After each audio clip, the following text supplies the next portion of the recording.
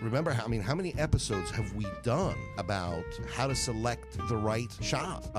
Because of if it's anybody that works on your car that does not approach the thing of working on cars as a science, they're pretty much guessing. You're driving down the highway and you see this guy with his tail driving a truck. Okay. And the tailgate all the way at the back. You mean the back of the truck? It's called a tailgate. Okay, the back it's of the a tail, truck. and then there's a gate. Okay.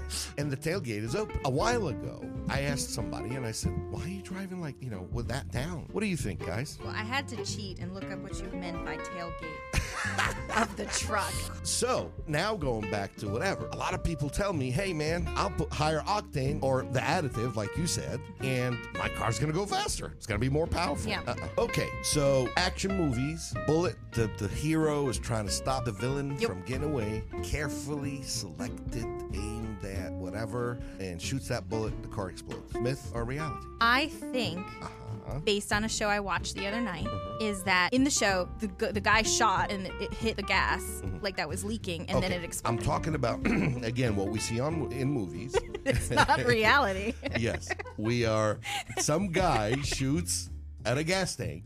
Yeah. And the car explodes. Got in the car and I went, oh my gosh. Was that bad? Yes. That was horrible, right? What did you do? Say it again. I don't know if I want to say it.